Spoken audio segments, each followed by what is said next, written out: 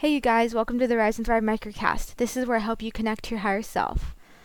So this is the last part of this series on balancing your chakras, and another thing that I want to recommend you do is practicing gratitude. So by now you probably know that when you're in a state of gratitude, you instantly raise your vibrational frequency. When you raise your vibration, you open your chakras and you start attracting more positive things in your life, like abundance, happiness, peace, and even better relationships. And another thing you can do to help balance your chakras is to do a meditation and or yoga that focuses on opening your chakras. So you might see yoga videos on YouTube called like Kundalini energy, and those are the kind of yoga videos you want to do because Kundalini energy is the energy from your chakras moving up through them and activating them.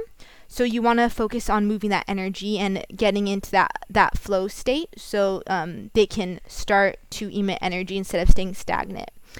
So I hope this helps. Thank you guys so much for listening. Much love and namaste.